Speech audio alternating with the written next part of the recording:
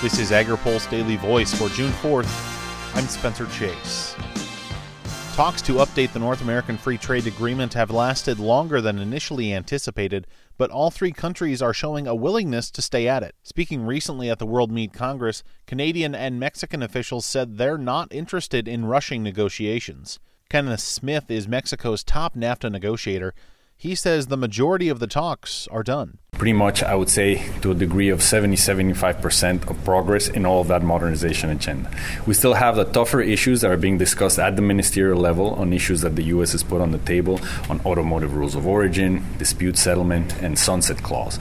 These are, by the nature of the difficult type of negotiation on these issues, they will go until the end. We continue negotiating. We have made specific proposals on automotive, dispute settlement, and sunset over the month of May. We're waiting to hear back from the U.S. at the same time that we continue working at the technical level to schedule the next ministerial meeting, but we continue negotiating.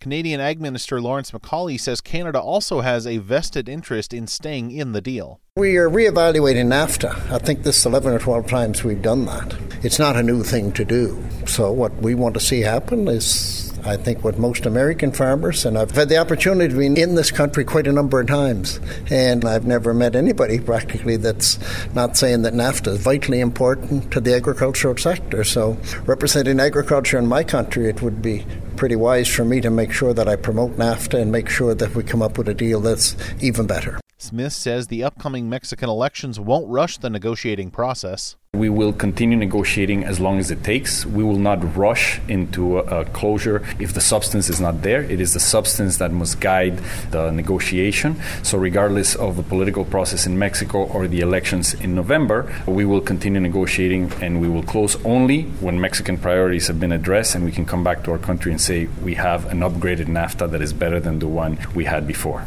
Smith says the main candidates in Mexico have all spoken about the importance of NAFTA. Reporting for AgriPulse, I'm Spencer Chase.